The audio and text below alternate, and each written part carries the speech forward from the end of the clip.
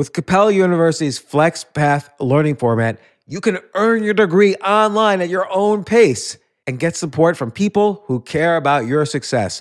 Imagine your future differently at capella.edu.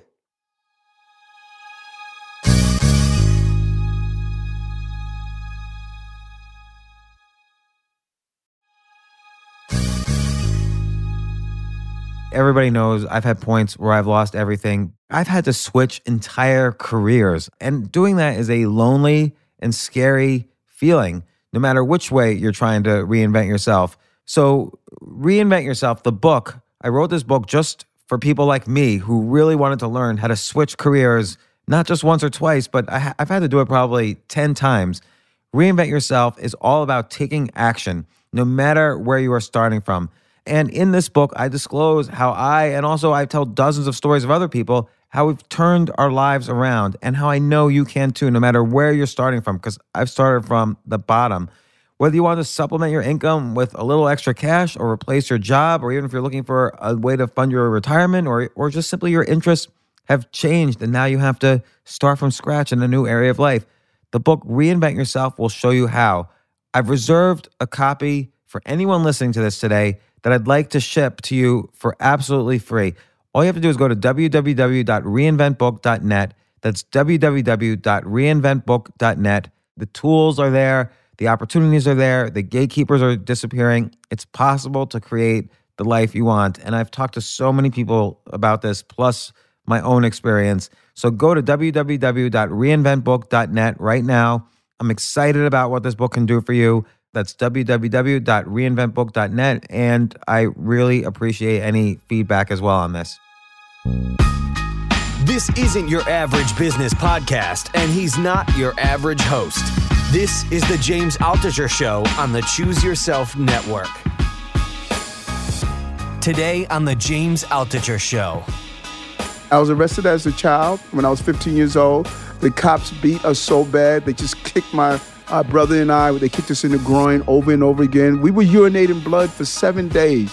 And that was just one of the many ways that just fortified us to understand that you can't sit back and talk about woe is me. You have to say, why not me? Why can't I be the person to change things are? And that's my narrative. My narrative has always been that. So some of these issues you brought up, and there are a couple of, there's always issues where a city can improve, and you've identified them so much in many of your speeches, but just going to reel back a tiny second. I think it was 2006, you became a state senator. You finally decided, okay, I'm going to make the move.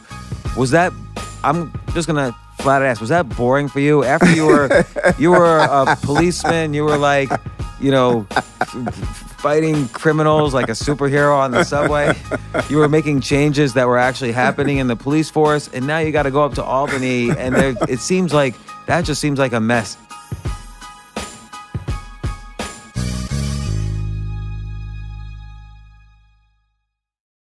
No business owner wakes up and says, boy, I can't wait to figure out what my sales taxes are today. It is time consuming, and I don't even know all the laws and regulations and so on. But thankfully, there's a company that does. Company is Avalara. They simplify sales tax with real-time tax rate calculations, automatic return filing. They seamlessly integrate with your accounting, e-commerce, point-of-sale system, so it is totally easy. You do not even have to think about this anymore. And they have experts in 15 countries around the world to help as you grow. Learn more at avalara.com/James. Avalara, tax compliance done right.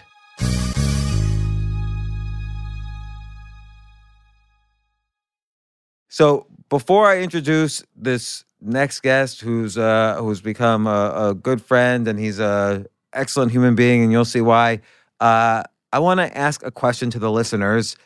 If you were to take every borough of New York City, so Manhattan, Queens, Bronx, Brooklyn, Staten Island, and assume that they were not boroughs of a bigger city, but assume that they were their own cities, what would be the most populated cities in the United States? So think about it for just a few seconds, and I'll tell you, LA is still the most populated city in the United States. Chicago is the second most populated city in the New York in the United States, assuming again all the boroughs are their own cities, and then Brooklyn would be the third most populated city in the United States. So please welcome Brooklyn Borough President Eric Adams. How's it going, Eric? Good to see you. Good to see you. I used to have hair that long. Yeah, what happened?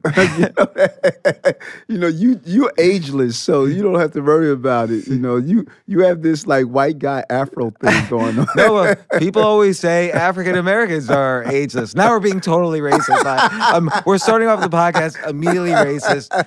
You only have a $69 billion GDP in Brooklyn, but we could talk about anything. And so yeah, and I can add not only are you running for mayor for the next mayoral race, which is in 2021, but you're, I don't know how you judge the front runner, but you're certainly in the lead in terms of fundraising, right? Yes, so, yes. And I'm surprised, though, that we'll talk about everything in your background in a second, but I'm just curious, like, do people fundraise this much in advance? Is it important for... Yes. Really, the campaign for fiscal equity, they have a system that's in place. We have a matching fund system, 8-to-1 or 6-to-1. And you could only start fundraising in the year of the 4-year span of the election cycle. The mayor's race is every 4 years. And so 2018, we started fundraising. And really, you have to start gearing up and meeting people long before that. It's a very serious undertaking to run for mayor. Well, it's interesting also, if you just look at the numbers, when you won for Brooklyn Borough President, you got almost 91% of the vote. That's like incredible. That's like dictatorship type votes. And if you just take those votes and nobody else votes for you, you'd still win for mayor, like with those kind of numbers, basically. Brooklyn is an interesting borough because, as you stated, it's the third largest city in America if it was a separate city. And at one time, it was a city unto its own until it incorporated with New York City, as well as Rockaway. Many people don't know that, but both Brooklyn and Rockaway became part of New York City at the same time. I didn't know Rockaway was separate from It Brooklyn. was separate also. It used to be separate from Queens. They came together as well. But what's fascinating is if you look at the races that are happening, the Attorney General, Letitia James, came from Brooklyn. Jumaane Williams, the public advocate, came from Brooklyn. Bill de Blasio came from Brooklyn. The volume of votes in Brooklyn is so large that it really determines many of the races in this city and now even in the state. I feel also Brooklyn's an interesting... I mean, it's almost a cliche to use the word melting pot, but I was reading 200 different languages are spoken in Brooklyn. Like, Brooklyn is so culturally diverse. And then you have, on top of that, sort of the gentrification of the past 15 years, 20 years that's occurred, which we'll talk a little bit about because I think that's transformed the landscape of Brooklyn somewhat and even of Manhattan because of that. So it's a very interesting city, borough. Very, very diverse. 47% of Brooklynites speak a language other than English at home, according to the last census. Those numbers are far more than that because only 50% of the Brooklyn residents actually responded to the census. So our numbers are higher than even the 2.6 million people that call Brooklyn home.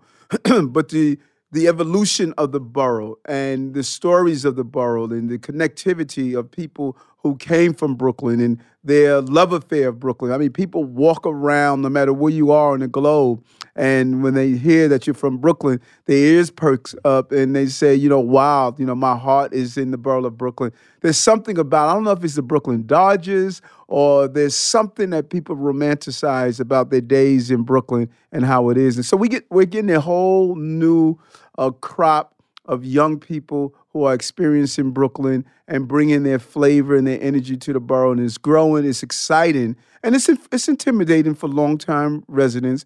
But, we welcome that, and it's about change, but you change in a welcoming way. Well, I think whenever people think of, let's say, the classic 1940s, 50s, 60s New Yorker, and they start kind of emulating the accent, what they're really emulating is a Brooklyn accent. That's right, a Brooklyn. The classic New Yorker is a Brooklynite, actually. Right. So, but let's reel it back. You were obviously born and raised in Brooklyn. Where Where are you from? Combination. I grew up in between Brooklyn and Queens. I lived in Brooklyn until I was 7 years old.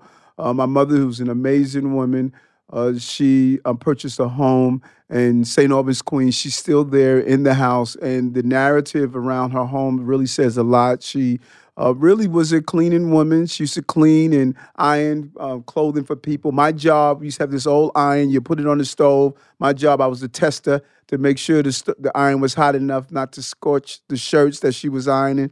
And mommy bought a home. And it was really amazing. I remember two parts of that narrative when we were in the walk-up tenement, and mom said that I'm going to move my children out of Brooklyn, Brownsville, 1218 Gates Avenue. We used to live down the block from Broadway. I thought it was the Broadway where Sammy Davis Jr. played. Wrong, And so mom finally saved up enough back then. She bought a home. And when she went to the closing, James, the attorney that she cleaned his house was the attorney for the bank. Wow. And he says, "What are you doing here, Dorothy?" She says, "This is my house." And after they did the closing, she went to his house, she cleaned up, and he fired her. Why? He says, "How dare you think you're going to buy a house?" And she said, "Eric, I went in the subway station and I just cried and I yelled out and I dried my eyes and I got on the train. I said, I have a house with 6 children. I have to make sure I have to do what I have to do to keep it." Wow. So that's like, I mean, usually, okay, so he blatantly knew he was causing this person who has, done well for him over the years. He blatantly knew he was causing incredible hardship for her. And yet he just didn't want her moving into town. Not even moving into town. It was, I cannot explain what was his mindset, but it was just the depth of, who do you think you are? And that is the hidden part of isms that our families went through: anti-Semitism, racism, anti-Chineseism. Those isms aren't always in your face, and they don't really tell the narrative. How many times did people from Jewish descent was not allowed in certain colleges, were denied? People think that it was always they were allowed into Harvard or Yale, but the reality was that there was more than one way to close the door on just fairness. And mom just experienced that, was just one of the many ways that it just fortified us to understand that you can't sit back and talk about woe is me. You have to say, why not me? Why can't I be the person to change things are? And that's my narrative. My narrative has always been that I was arrested as a child when I was 15 years old. The cops beat us so bad, they just kicked my brother and I, they kicked us in the groin over and over again. We were urinating blood for 7 days. So what was happening? Like, so tell me about that. I was just incident. a bad kid. So when I see bad kids nowadays, I understand them. Like, what were you doing? I was just reckless and foolish and stupid. One of my perfect examples of the Eric Adams. There was a incident that happened on a bar that's called Dead Man Road, where someone let off a shot inside the bar one day. So my friends and I, we went down to the bar the next day with a pack of firecrackers, and we threw it in the bar and started running, because we thought it was funny. This is what children do, And so we always have to remember that. We get adult amnesia, and we forget how dumb we were when we were growing up. So when I see young people doing things, I say, listen, let's not act like we were the perfect children when we were growing up. We were reckless, we were dumb, and that's what being a child is about. Well, it's even goes down to how the brain forms, like the part of the brain that that helps you make rational decisions. That part doesn't finish growing until you're about 25, 30. Exactly. And so at 15, I think probably the evolutionary reason for it is you're probably encouraged to take risks and not think about it, so you know what you can survive and not survive and so on. So there's true. Kids are definitely, and they're supposed to. Some great philosophers stated the biggest problem of adults is that they grow up. Yeah. We grow up, we become jaded, we change our outlook. We change how we think. We stop dreaming, So you don't lose your dreams because you get older. You get older because you abandon your dreams. And young people still have that energy. And that's why it's important to surround ourselves with young people with that energy so that we can continue to learn and grow. Yeah, and I'm gonna ask you about that in a second, but it reminds me of one anecdote, which is I heard this statistic that the average kid laughs 300 times a day, and the average adult laughs 5 times a day. It's so true. And, Dr. Dispenza, he talks about this in his book, Changing the Habits of Being You. I think it's in his book, You Are the Placebo. But if you really think about it, it was such a wake-up call for me.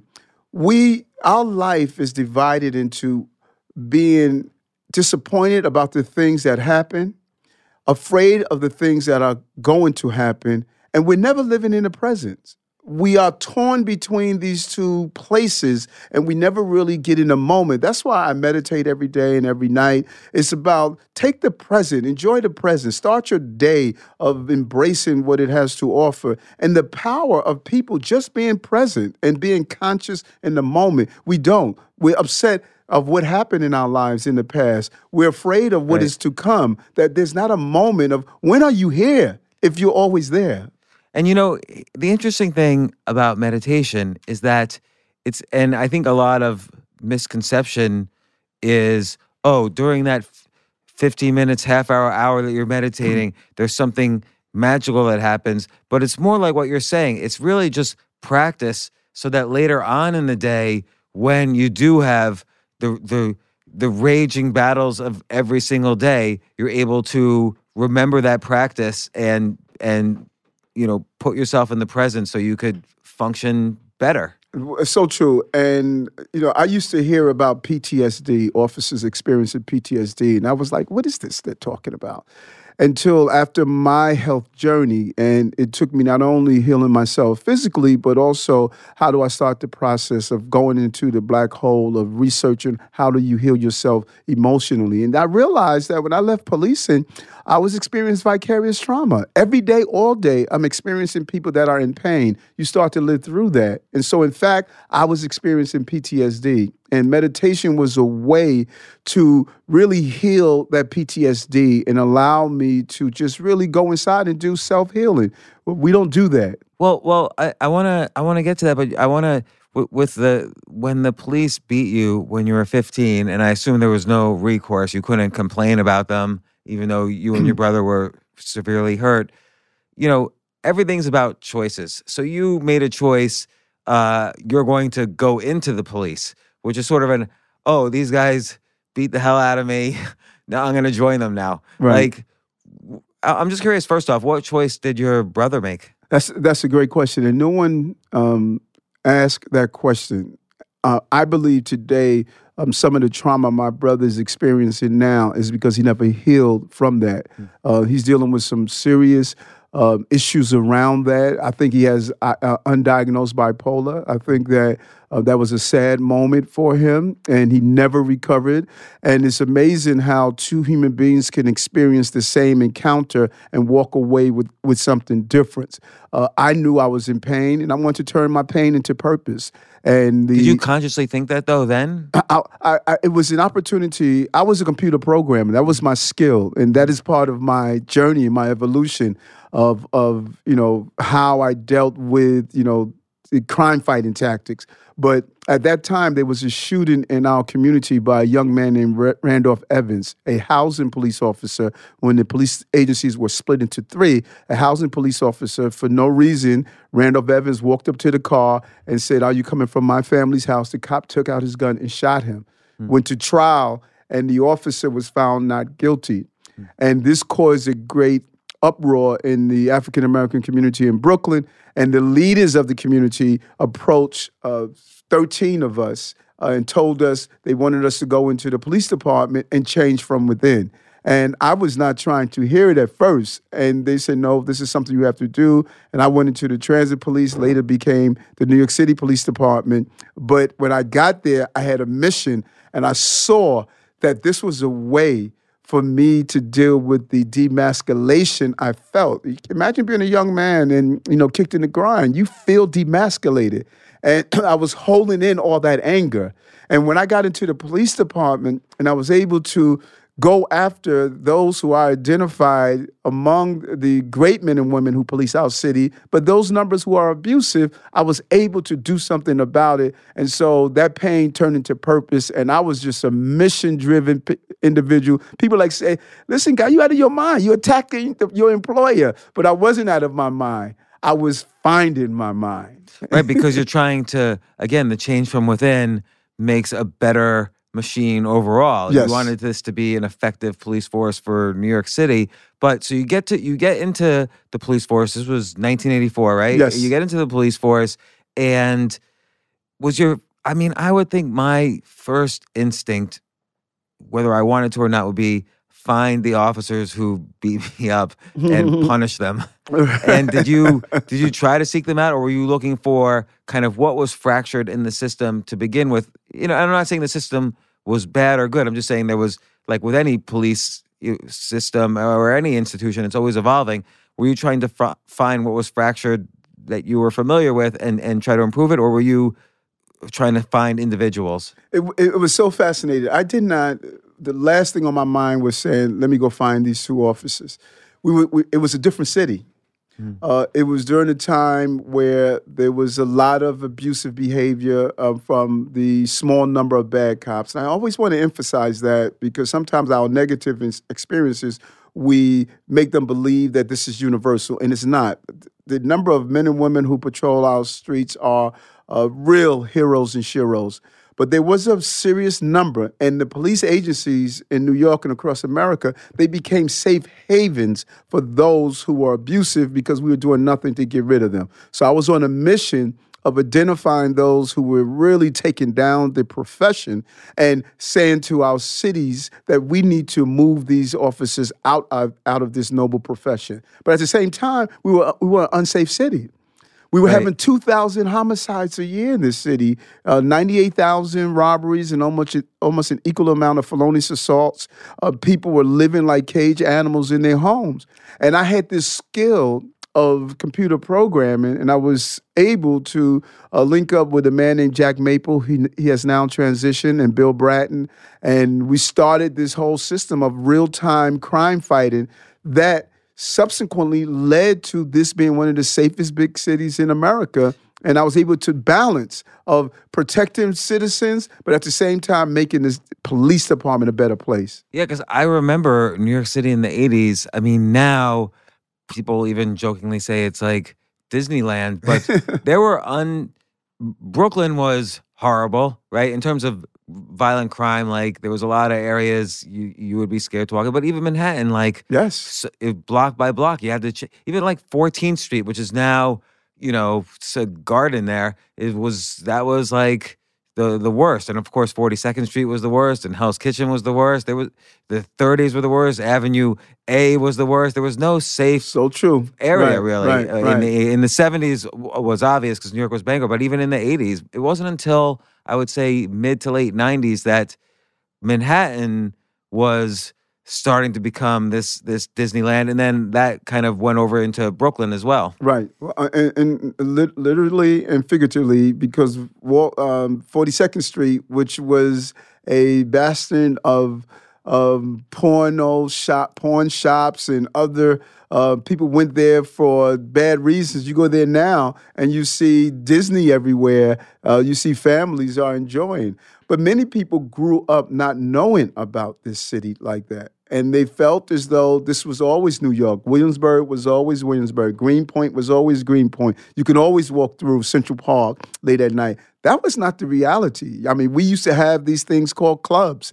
That wasn't a prestigious group. That was a device you put over your steering wheel to stop people from stealing your car.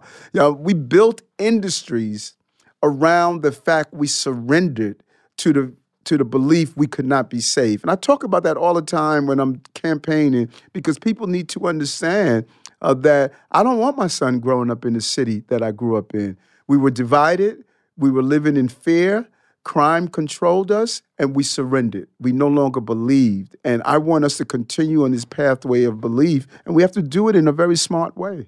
So what you describe when you get into the police force, obviously the first job is to be a policeman. So like you said, you worked on developing this real-time system with Bill Bratton to track crime. Were you also, did you have a beat? Did you walk around and catch criminals? Yeah, I started out in the transit police department. Mm. I wrote the trains from 8 at night to 4 in the morning alone. Transit police officers did not have partners. You were on a train by yourself. Which, by the way, again, was as scary as New York was above ground. It was scarier underground.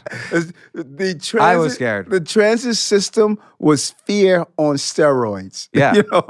It was very intimidating. I used to ride from Coney Island all the way through to Manhattan, 34th Street, and from 8 at night to 4 in the morning. You don't have the police out during those hours. It was very frightening, and you just had to be smart. You had to know how to engage people. Radio didn't operate. How you got assistance is you would throw your nightstick on the platform. It makes a unique sound when it hits the concrete, and you will hope that one of the officers will hear it, and that was your call for service or assistance. So what was like the most dangerous thing that happened during those times? Oh, man, there's so many to choose for, from it was one time I was on the Coney Island on Easter Day was one of the most dangerous days you could patrol the subway system.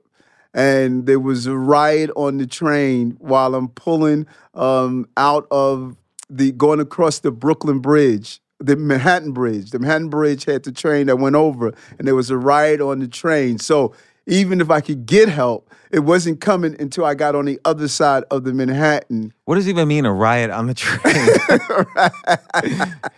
People were just fighting. They were coming from a party. It was late at night. It was about 2:30 in the morning, and they were coming from Coney Island, and a lot of drinks and a lot of alcohol and a lot of testosterone is flowing, and they were just on the train fighting all over the place. Someone pulls the emergency cord, so the train is stuck on the bridge between stations, and it just so happens smart thinking transit cops realized that they heard the signal because I came out of the out of the tunnel. So they heard me call over the air, and they had to come through the stations on both sides to get to us.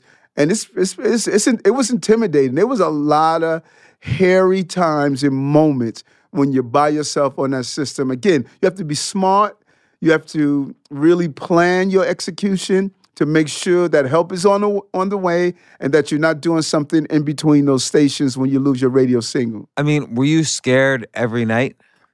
Just about, just about, because you knew, particularly Thursday, Fridays, and Saturday and Sunday, you knew it was going to be something was going to happen on the train during those times. Because remember, it wasn't during the day.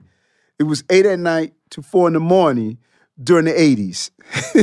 That says a lot, And then on top of this, you took it upon yourself to basically add to your job description by saying, look, the police force and not only do I need to do my job and protect the city, but the police force as a whole needs to evolve and, get out corruption, get out abuses of the system, and so on. How did you kind of elevate your status to be able to do that? Did you do that kind of on your own? Were you promoted to that, or what was happening? I was still I was a rookie cop. I had no idea I was going to last for 22 years. I thought I would be there a year, and they'd say, "Listen, get rid of this guy. This guy's a troublemaker." I was a probationary officer where you could be fired at any time for cause, but I was driven. And the plan was not to stay there long. The plan was to go in there with the mission. The mission was find ways to make communities safe without being in disgrace. How do you turn this noble profession into what it ought to be? And I was with a member, each fraternal group organization, every ethnic group has a fraternal organization. The Italians have the Colombian societies. The Hispanic officers, they would have the Hispanic Society. So they were all societies. For the African-American officers, it was the Guardian Society. And I became the chairman of the Grand Council of all the Guardian organizations. As a rookie? My second year in the police department. and became the chairman. And it was a coalition of all of the African-American law enforcement agencies in the city, Department of Corrections, courts. How'd you become chairman of this? I mean, what I'm hitting at is what qualities in you said, okay, I've been doing this 2 years. There's people here who have been doing it for maybe 20, 30. I'm going to lead them. Just driven. Some came into the department as a career to make sure they were able to pay their mortgage. Some came in because it was a way of getting a steady paycheck. Some came in with the desire of making people save. People come in for different reasons.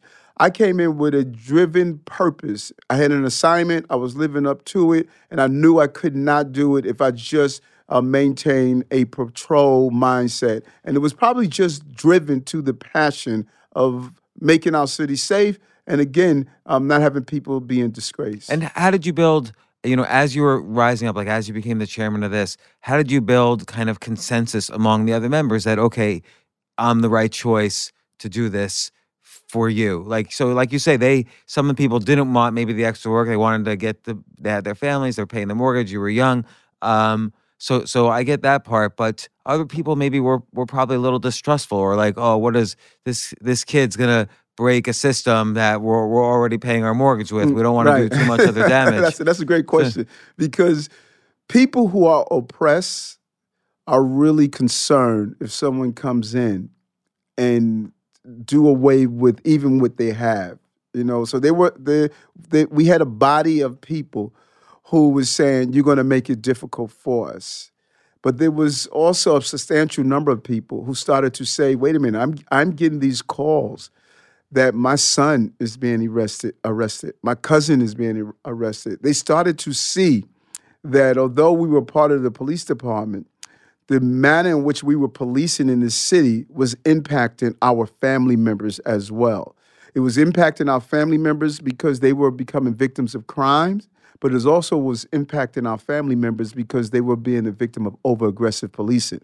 And so coming in with that mission, and I've learned that people can see if you authentically care. There's one thing if you're trying to do it for some reason, but people started to see my passion and my concern, and they started to support me and become part of this movement of making our city a safe place where people can raise healthy children and families. Did you have a sense already of solutions towards, building consensus and coalitions beyond the Guardians to the other kind of demographics of the police force? Yes, which when you talk to many people in policing, although I was extremely critical, all of the major unions would tell you that Eric was a person that you could sit down and communicate with, and he wanted to be solution-oriented and focus on that. As I moved up through the ranks to a sergeant, a lieutenant, and a captain, all of my officers would tell you that, he was an amazing boss. He was an amazing supervisor that really understood the concept that I even shared today, families first. You put your family in front of whatever you do. And people saw that I knew that people matter, and they saw how much I knew that they matter. I was always concerned about the individual. If you make a whole individual, you are going to have a whole agency. And that is how we should move forward. Let's stop to take a quick break. We'll be right back.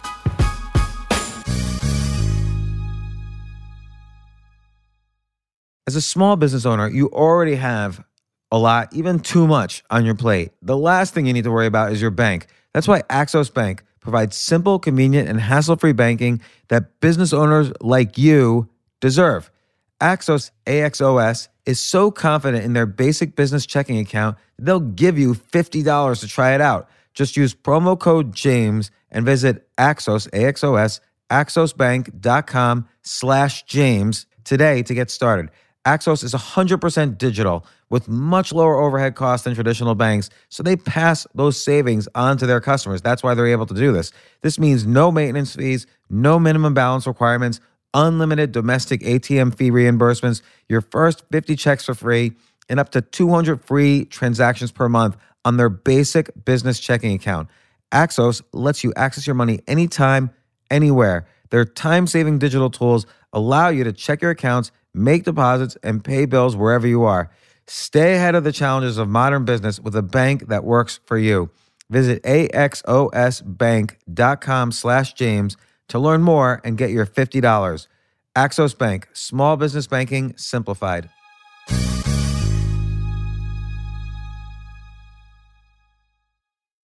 You know, I've always wondered about this, but now I know the answer. What actually makes a better toothbrush? Is it industrial strength power, multiple modes? Look, I've even asked the dentist, and they'll tell you it's less about the brush and more about how you use it. That's why you need Quip, Q-U-I-P. Quip's sensitive vibrations with a built-in timer guide gentle brushing for the dentist recommended 2 minutes. The 30-second pulses ensure an even clean. And Quip automatically delivers brush heads to you every 3 months for clean new bristles right on schedule. The sleek, intuitive design is simple to use and comes with a travel cap that doubles as a mirror mount as well. Simply put, Quip makes brushing something you actually want to do twice a day, and good habits really do matter to live a healthier life. For me, I probably wouldn't brush 2 times a day if I didn't use something like Quip. It's an excellent toothbrush. I've never seen anything like it.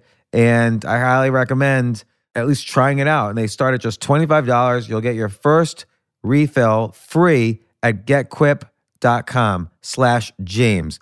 Getquip.com/James.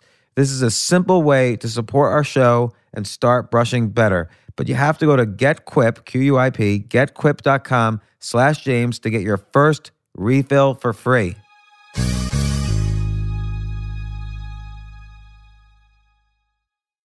You could have just kept your head down, been a patrolman, did your job, but you kind of doubled your workload, but it kind of built you this network throughout the city, and you started to have impact. And I get the sense that early on, you probably felt like you could take this even further. And, like for instance, in 1994, you ran for Congress, right? So obviously, you were young then. It didn't work out. I don't know how much you want to. Maybe you have more PTSD about that election than please. But what happened there? No, it was a campaign. I ran against Major Owens. I was really just experiencing what it was. I wanted a platform to talk about these issues. I was noticing that what was happening on the street, when you start to arrest young people at that time, 14, 15 years old, and they couldn't spell their names. They couldn't fill out a form. They couldn't answer some of the important issues. They couldn't spell the name of their street. You start to say, something is wrong here. And there was this common denominator of those we were coming in contact with that was having some real issues around education, which I later learned that that's the feeder of all the dysfunctionality we see in our city and country. It goes back to those early days of a child. We are producing broken children that are turning into broken adults that feeds the systems of dysfunctionality that we should have dealt with early on in the lives of parents and children. And I started to see that pattern and realized that many people who were in government was no longer speaking in a realistic way to what was happening on the ground. That's why I said, let me use this as a platform in 1994 to talk about what we need to be doing in government. It was my first taste of politics that I said, this is something that I may be able to do one day. Let me get more experience, let me learn more, and let me see how to move forward with this conversation. Yeah, because just like how we were talking about,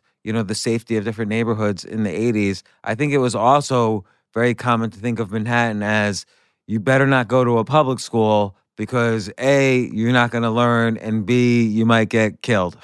So true. So imagine what they were saying.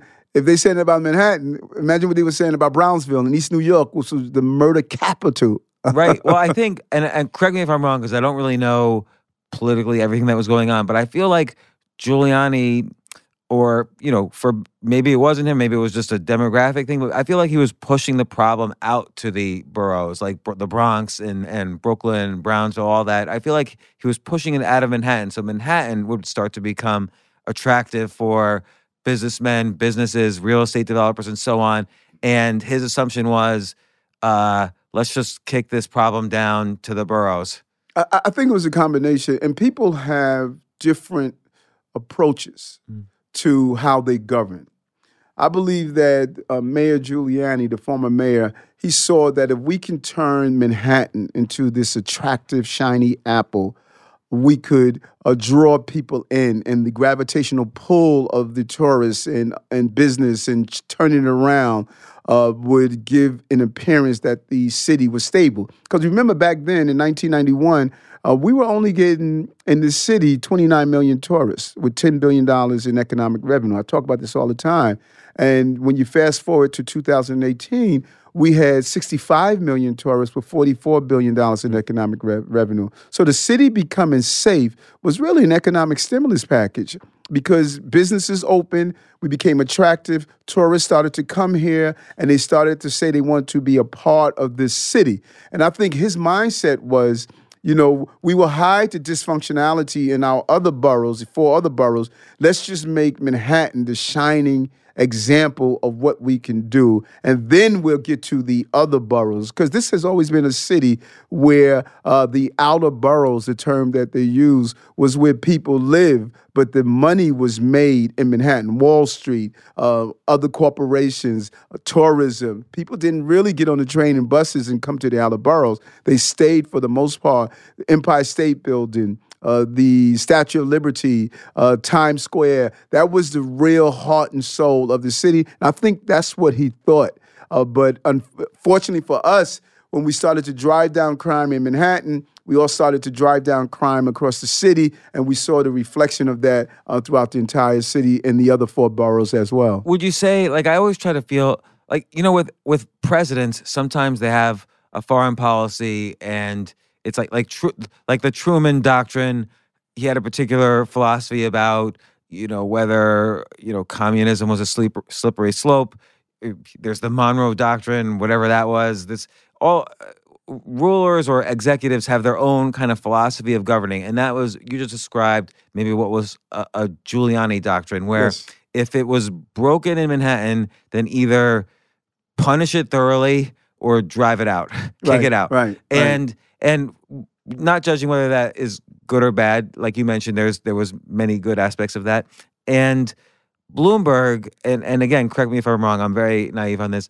Bloomberg, if he had a doctrine, a Bloomberg doctrine, it's almost like if something's not working, let's either eliminate it or merge it with something that's working, or throw money, sell it, or throw money at it to make it work. Like there was some sort of, very kind of, I don't know, autocratic way of fixing things, a business-like way of fixing things. Exactly. And remember, Bloomberg came from the stock universe, and he had a different thought. Many people in government were always in government. And so they existed in this echo chamber, and they really don't know the universe outside of government. And that is why Bloomberg was a great mayor. We really underestimate what he did. Bloomberg inherited a city after 9/11 with $4.6 billion in deficit. He went through one of the worst economic crises this city ever experienced. And yet, when he left, he turned over a $2.6 billion surplus. He left this city economically healthy. He built an entire college on Roosevelt Island that became a feeder system so that we could not only just depend on Wall Street, but that we can deal with the tech industry in this city. We've become the Silicon Valley of the East because of some of the things he did. We had a 3-year lifespan, increase in lifespan under Bloomberg. He started removing the smoking in restaurants, where smoking employees in restaurants were dealing with lung cancers and other diseases because of cigarettes. He looked at the school system, the 311 system. The problem we do in government is that we come in and we believe we have to discard who was there before us instead of doing like Apple and Steve Jobs. We need a 1.0, a 2.0, a 3.0 to continue those good things that were in place before. Bill de Blasio brought some great ideas, but we didn't do enough to build on the ideas that Michael Bloomberg did, and that's what we need to start doing. Like, what would you say is de Blasio's de Blasio doctrine? What's his philosophy of government, would you say? He really believed in the concept of a tale of two cities. He believed that there was a level of haves and have-nots. He believed, as he indicated, that there's a lot of money in the country, but it's in the wrong hands. He believed in that the poorer parts of the city, they're basically against the affluent parts. And I just feel that is wrong. And the numbers the numbers don't bear out that concept. And really people don't know how to dig into the crevices of what is happening in our city. If you look at a Wall Street and its impact on this city, we can't survive without a Wall Street. Not only Wall Street is not a major contributor to our city and the economy, but also if you look at something as simple as the nonprofits, and I talked with my staff about this, we have 35,000 nonprofits in the city, $33.6 billion in payroll tax, 600,000 employees. That's a major economic engine in our city. Where do you think we get that money from? Joe the Messenger is not invested in nonprofits. I always wonder this when this type of argument comes up. Like, why don't people realize that? Like, money doesn't come out of thin air. Like, somebody has earned it enough to bring it into an area. Right. Like you look at old towns that lost their manufacturing, 100 years ago, like Scranton, Pennsylvania, or, Bethlehem, Pennsylvania, all these former steel places. Money left because they no longer were providing a service or a product that outside cities needed. You need money from outside to come in. So Wall Street and now media and other industries have done that for New York City. Where do people think the money comes for the surplus that Bloomberg created, or the 35,000 charities and nonprofits? Like, it has to come from or look at all the hospitals. It's partially funded by immense amounts of philanthropy. Yes, no, so true. And when you start looking at the boards, when you start looking at who are the donors, when you start doing a profile, the same people that are being demonized are in fact some of the greatest contributors to fill the gap what government is leaving off. There's so many programs that affluent New Yorkers have made the determination that I've done well. Now let me give back to make my city operate better. We're just in a climate now where it's red meat to throw and point the finger and really demonize success in this country and in this city when it's an untrue narrative. The real narrative is that countless number of New Yorkers who have done well. Look at the Gates and the Bloombergs who are committed to give away half their fortune. Here are people who said that this country has been great for me. I want to give back. What they don't want to do, they don't want to, as smart businessmen, they don't want to throw their money away to the irresponsibility of government. I say this city and this country has become like my son used to be. He'll spend his money, then he'll put his hands in my pockets. That's what frustrates people. They want to know, how do we have $27 billion and we can't educate our children? How do we have a $92 billion budget and we can't deal with homeless? We can't deal with the NYCHA issue.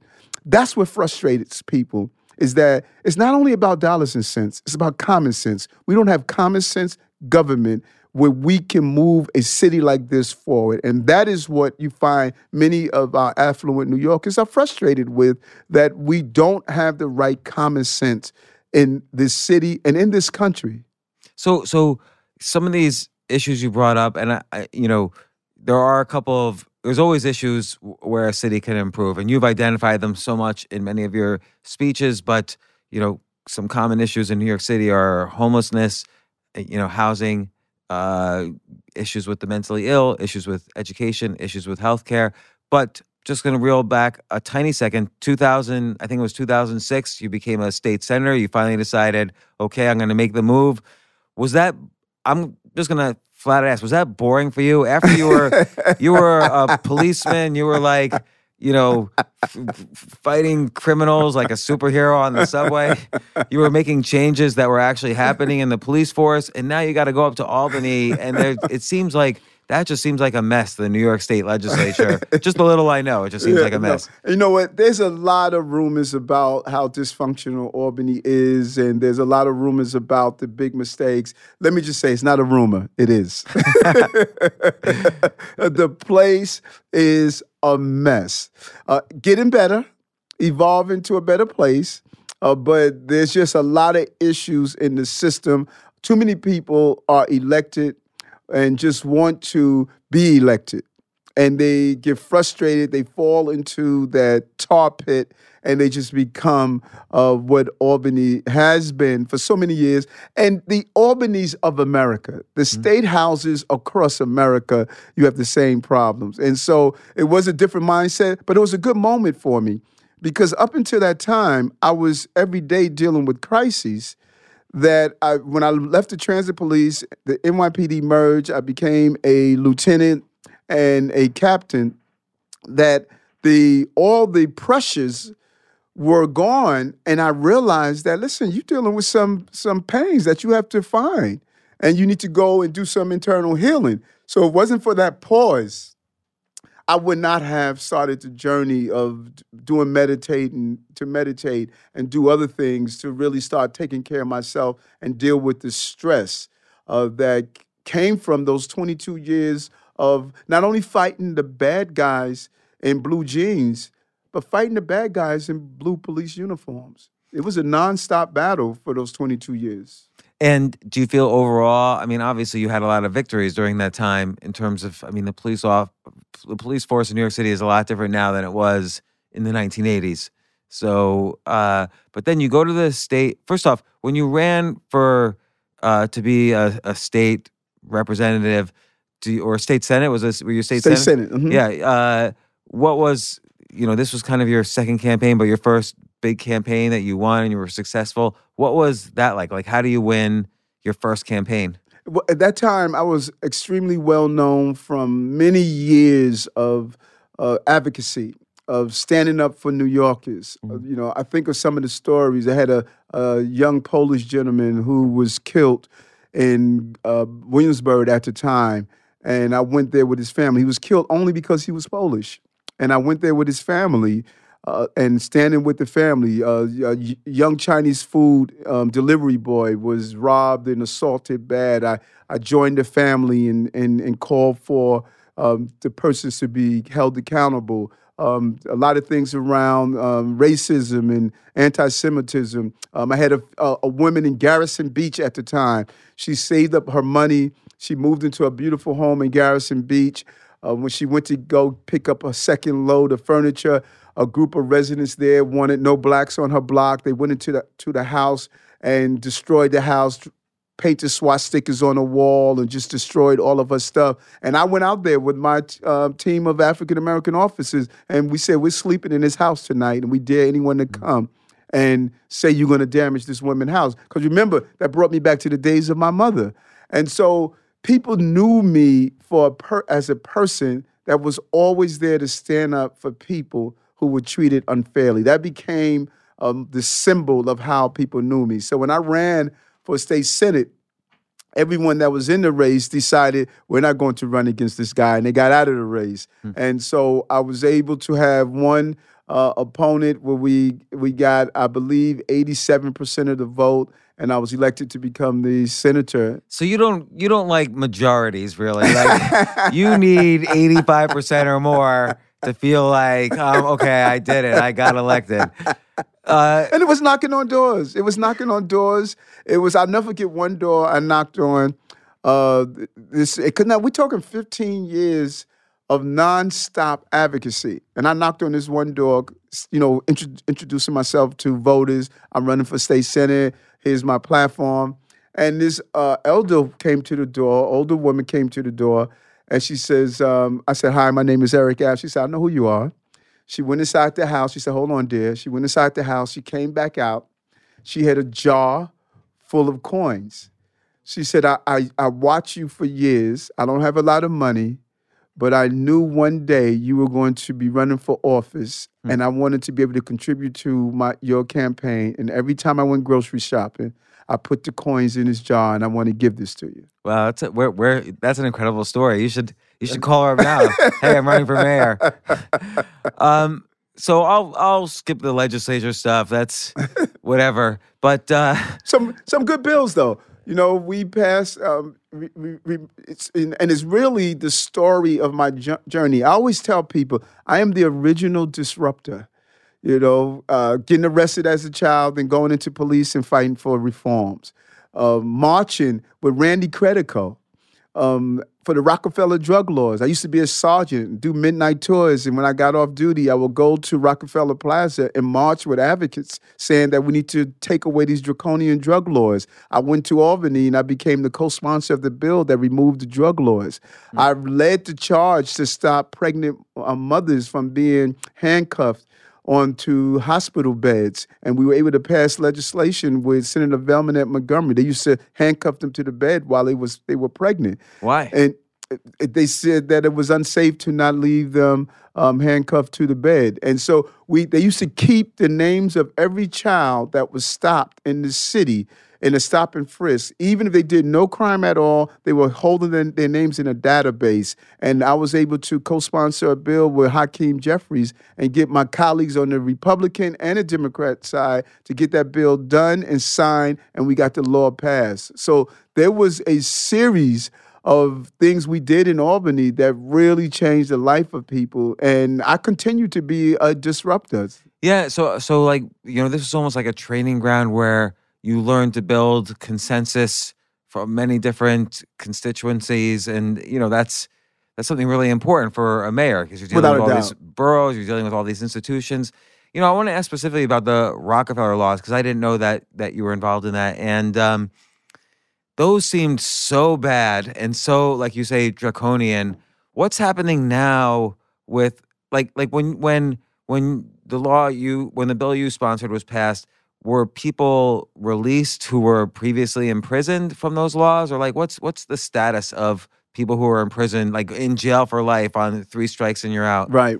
It's a combination. I'm not sure how the judicial branch handled the release.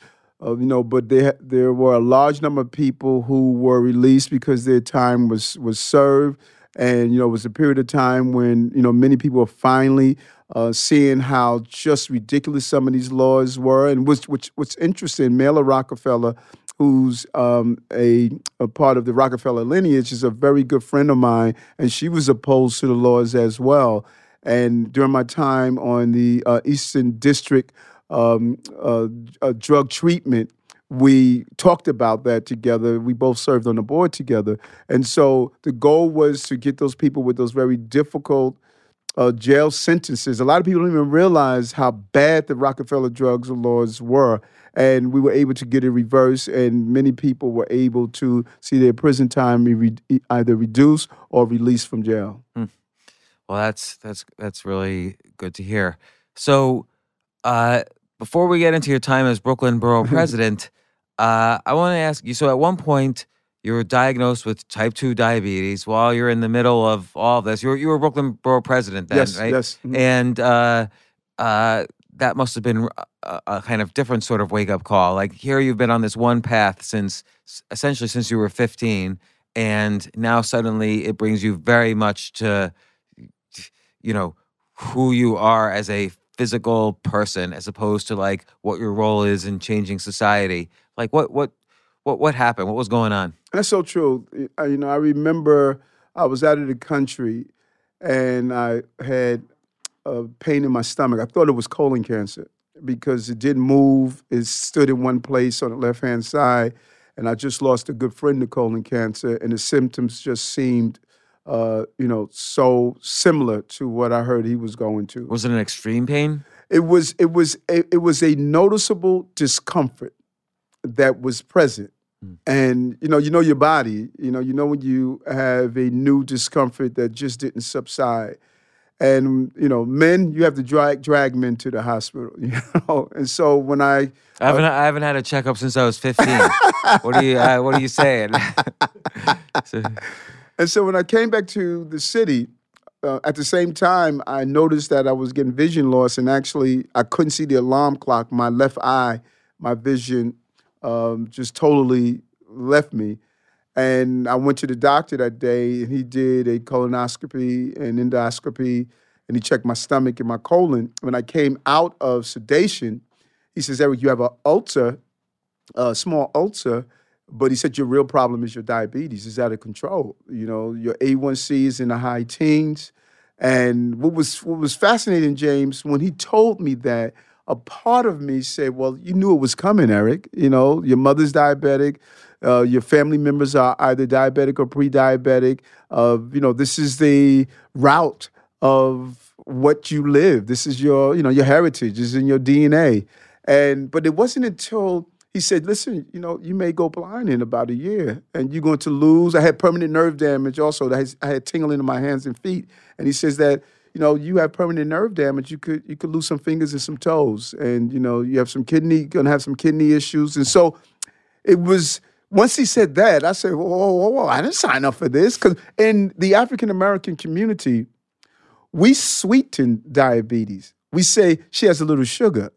And to us, it's all part of the journey of life. When you get to a certain age, you get heart disease, you get diabetes, you get arthritis. That is what we believe, And so I decided that, wait a minute, I didn't sign up for this stuff.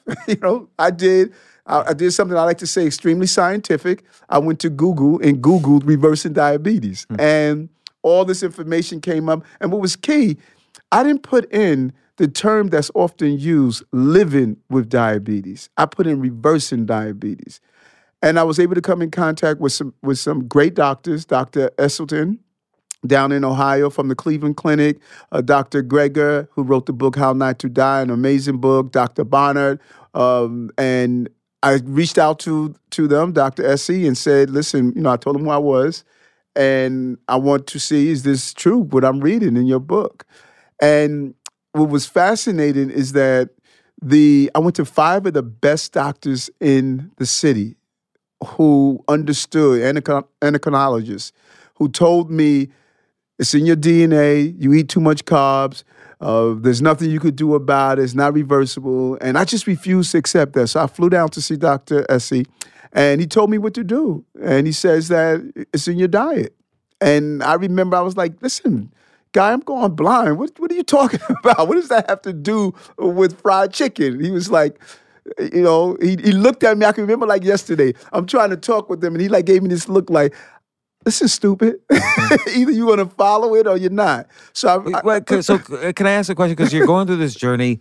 What if you had asked the doctor, okay, my problem is my ability to metabolize sugar. Mm-hmm. What happens if I simply eat less sugar? What will happen? Then there's less work on the body and less inflammation, less stress on the body, less energy required from the body. What would doctors say? And that's so good. So you hear different diets. You hear the low carb diet. You hear the no sugar diet, the paleo diet. You hear different diets. And what they do, they may deal with a specific issue that your body may be experiencing at the time, but you are still eating foods that will impact the rest of your body. So what is the good of saying, okay, I lowered my insulin, but you know what? I'm having heart problems, or I'm having prostate problems, or I have breast cancer. And so the biggest myth was, as I learned, is that diabetes has nothing to do with this whole concept about sugar. Yes, you shouldn't be eating a lot of sugar because it has so many harmful effects. Diabetes connected to saturated fat. It clogs your arteries, don't allow insulin to do the job that it's supposed to do. So if you're eating a diet on high in saturated fat, then you are actually feeding your diabetes without even knowing it. And it's not because your mother had diabetes. It's not that you share the same DNA. You share the same dinner. You both eat the same thing. So that is why you're all having the same problem. So I came back to the city. 3 weeks later, after changing my diet, going to a whole food, plant-based diet, my vision clears up. Wow. 3 months. You knew you were in the right direction right away. Right. Nothing is better than quick results. You know that? You went on a plant-based diet. So I'm sure everyone asks you the obvious question, where do you get your protein? I'm not going to ask that. I actually asked the people who work with you earlier, and they told me the answer. But where do you get good food? It's all over the place. It's amazing. If there was ever a time to be a whole food, plant-based eater, this is the time. The number of restaurants, recipes, food, it is just remarkable. When I started out this journey, my first month, my food tastes like garbage, but I was just so determined. Right. After I saw the results, I said, Eric, weather through it. Then I went to next month, I said, you know what? Let's start Googling recipes, try different things, learn the power of spices, learning how to eat different meals. And then all of a sudden, I said, wow, this tastes good. Then I started looking at different restaurants in the city because I'm an oil-free eater. I don't use any oil at all also. And I started looking at different ways to cook, different ways to make my bread and sweet potatoes and mixing food and moving away from the tradition of how people talk about food is supposed to be eaten. Why? Who made the rule that oatmeal must be consumed only in the morning? You can eat oatmeal whenever you want. So I was able to break free of all the rules of eating and start to embrace food in a different way. I make a great ice cream made out of frozen fruits. There's so many different foods. You should write about this. I mean, you are writing about this, right? Yes, I'm doing a book that's specifically targeting the African American community on how soul food is connected to slave food and how we can eat healthier and live a healthier lifestyle. The connectivity of dementia and Alzheimer's and some of the great research that is shown. We used to think our brain was not connected to our body, and our poor health and nutrition is separate from, the dementia that settles in our brain. When this is all connected, the fuel of the brain is the fuel you put in the body, and that fuel is the food. So you need to ask yourself, how are you fueling yourself? And it's not a comfortable conversation because food is more than just what's on the end of your fork. It's how we identify ourselves. When I used to lose a basketball game or baseball game, my dad used to, treat me to a nice treat, maybe a hot dog or a steak or something. And we start to identify those feelings we have with the food that we have. So we have to redefine what we feel about food. And that's what we're doing in Brooklyn. We're doing some amazing stuff in Brooklyn. Started out with Meatless Mondays in our school. Think about it. Processed meat is a type 1 carcinogen equal to cigarette smoking, according to the WHO. Yet we serve it to our babies in school. I mean, this is unbelievable that we're doing this. So we finally got the city of New York to stop purchasing processed meat, no longer serving it to our children in school. So this is what I want to ask you about. So now you're Brooklyn Borough president. You're in charge of, like we said earlier, the third largest city, but there's strings attached. You still have to go to New York City Central to get permission for some things, not for other things. You have budgets for some things, and other things you have to draw upon New York City's budget. How a lot of your day is spent, you stand with certain people, you listen to various constituents' issues, but some part you're making executive decisions that then get implemented, and Brooklyn and perhaps the city changes as a result. So, like, this is one of them, for instance. What do you? And again, I'm naive. What do? You just say, no more meats on Monday, and then it happens? Or like, what happens? So you use the office of the borough president. The borough president, the office doesn't make the man or woman. The man or the woman makes the office. And when you look at the borough president used to be one of the most powerful office in the city of New York. It used to be with the Board of Estimate. The borough presidents decided the borough of the city, negotiated the borough of the city. It was a very powerful position. Someone went to court, one man, one vote, because Staten Island is so much smaller than Brooklyn. The court ruled that you had to disband that system. It took away a lot of powers of the borough president. So on first view, you feel that the borough president is just a symbolic place, but it's not. if you use the office correctly. And we have been successful in doing that by developing relationships with the existing mayor, with the city council, with our state legislators. We have been able to push through and then use the leverage of some of our funding. We get a lot of capital dollars to do internal brick and mortar building, and then we get discretionary money. And so, for example, I took some of my discretionary money. I'm a big believer in healing the mind of a child. So I took some of my discretionary money and I sent my teachers away to learn yoga and mindfulness and meditation so that they would start the school day with their children to show their children how to meditate. My goal is that every child in the city of New York should start their day with 20 minutes of meditation. A lot of these children are broken by the time they get in school. We're telling them, learn how to multiply and divide, and they're saying, who's going to help me from being divided? And so we use our discretionary money to put that program in place, and now it's growing. We used our discretionary money, $126 million in our capital money to put in schools to teach our children technology so they can be ready for some of the jobs of the future. So you're able to use your money in a smart way and your bully pulpit to push through initiatives that you think are important. It was our aggressive behavior that got the city council and the mayor to now move away from processed meat. And look at what we're doing in Bellevue Hospital. I was just in Orlando, Florida, speaking to almost over 1,000 healthcare professionals talking about the programs that we're doing at Bellevue Hospital. We have a lifestyle medicine clinic in Bellevue Hospital where people are coming in and they're learning how to do lifestyle changes to follow my path and getting off medicine or reversing diseases. We have 173 people who are signed up in the program, over 600 people on the waiting list, and we're going to come out with the preliminary report in January, and it's going to shock the medical community in this entire country. But not only was I able to reverse my diabetes, my 80-year-old mother followed me 2 months after going to a whole food plant-based diet. Mom got off of her insulin. And I am so proud because mommy has 6 children. She loves them all, but she adores me. So it was my pleasure to watch someone that's significant to me. And other families need to know that. James, think about it. No one we know don't know someone that is not going through a chronic disease. All of us. If we take a moment, either we're going through it personally, or we're thinking about hospice for a family member.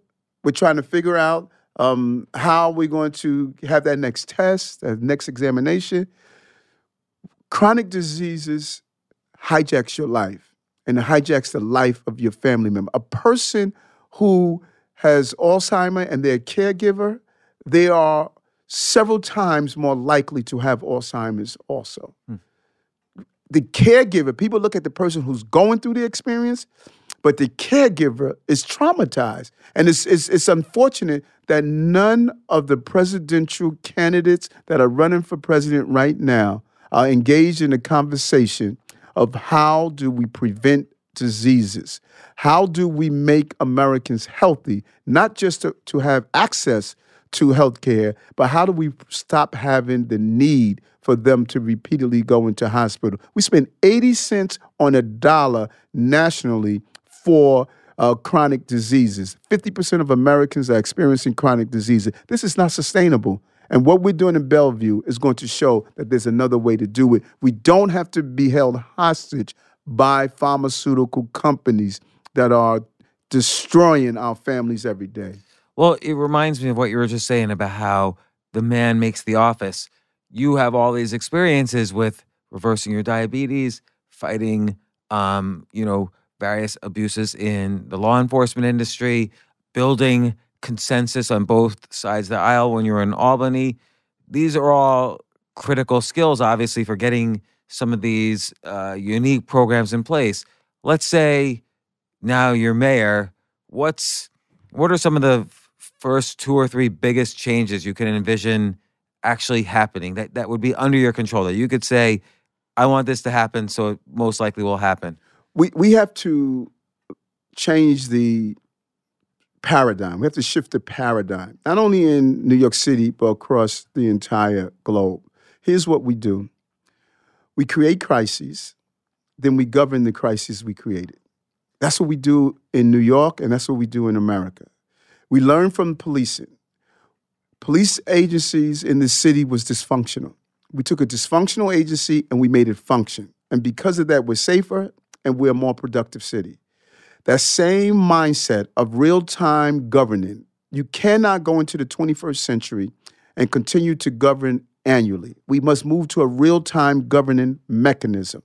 The reason cities are dysfunctional is because of the agencies. If your agency is dysfunctional, it doesn't matter how much money you put in the city. If the DOE, Department of Education, if they're not functioning to educate our children and they're feeding the healthcare crisis, then no matter how much money you put in, it's going to be dysfunctional. Same with homeless services. There's a reason we continue to see people who are homeless on the street and the increase, lying on our trains, lying on the street, mental health issues, attacking people with pipes and killing 4 people. There's a reason we're seeing all of this, because the agencies are not fulfilling their obligation and responsibility. I know how to turn around agencies. This city is a 4-cylinder vehicle operating on 3 cylinders, and we have become accustomed to operating on 3 cylinders. We have to get it running on 4 cylinders again. We do that by bridging technology, artificial intelligence, bringing in our great tech industries, the Google, the Microsoft, the Dells, bring them into how do you run a city correctly, and then we start governing in real time. Yeah, so it's almost like you have one program in place in Brooklyn where I'll probably mess up my description of this, but you're measuring essentially the temperature in the waiting rooms in, the official offices where people are waiting for help or decisions or they're online for something. And you could see, like you say, in real time where there's congestion in terms of, helping the people, helping the constituents, which offices probably need more employees, which processes are probably broken down. So that's why everyone's waiting around. And that kind of approach seems to work. One of the programs we're doing is the Heat Seek program. It's a small device, no larger than this, fits into an apartment or building or apartment building, and it gauges the heat in the apartment. Every year, unscrupulous landlords play this heating game where they turn down the heat, then the inspectors come out, they turn it up, then once the inspector leaves, they turn it down. This device can be monitored remotely, and it shows you the heating pattern. So if a tenant has to go to court and show that there's a history of not providing the right amount of heat, because the quality of life is important. You're able to show the documentation of that. We were able to get the housing judges. They came in, they saw it, they liked it. That should be in every apartment where you have a history of heating complaints. We're slow to to roll that out. Right, and this, I would say this doctrine of, data-oriented solutions combined with the real-time needs of the constituents, this is a direction that, at least in New York City, we haven't seen before. And now everybody's telling me I've got to be respectful of your time, so I want to be. But when's your book coming out? Because this is only part 1. We're going to have a part 2. Do you promise we'll have a part 2? Yes. When's your book coming out? We're in the process of writing it now. I believe it's going to be out sometime in the middle of next year. So we're in the process of doing it now. So it gives us a long time before the election. Right. We're excited about it. Because I'm only beginning now my mayoral questions. I want to get out of this how to run a city. So we'll count this as part 1. We learned all about you. We're going to do part 2, which is about healthcare, your journey through it, and more on the politics of what's going on in the mayor's race and in Brooklyn and so on. And I'm looking forward to part 2 of this discussion. And as we talked about before the podcast, I'm looking forward to writing a speech for you, my first political speech that I'll write. So thanks very much, Eric. Thank you. Really enjoy you. Yeah, same.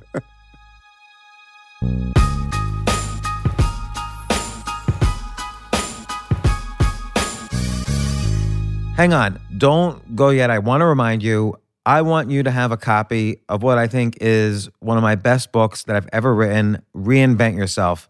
This book was so important to me because I've had to reinvent my career from scratch so many times that I learned all the techniques that really helped me to reinvent myself, to master a new area of life, to thrive. All you have to do is go to www.reinventbook.net. That's www.reinventbook.net. I'm excited about what this book can do for you, and you should be as well. The next step, claim your copy before they're gone. Just go to www.reinventbook.net to learn more. That's www.reinventbook.net.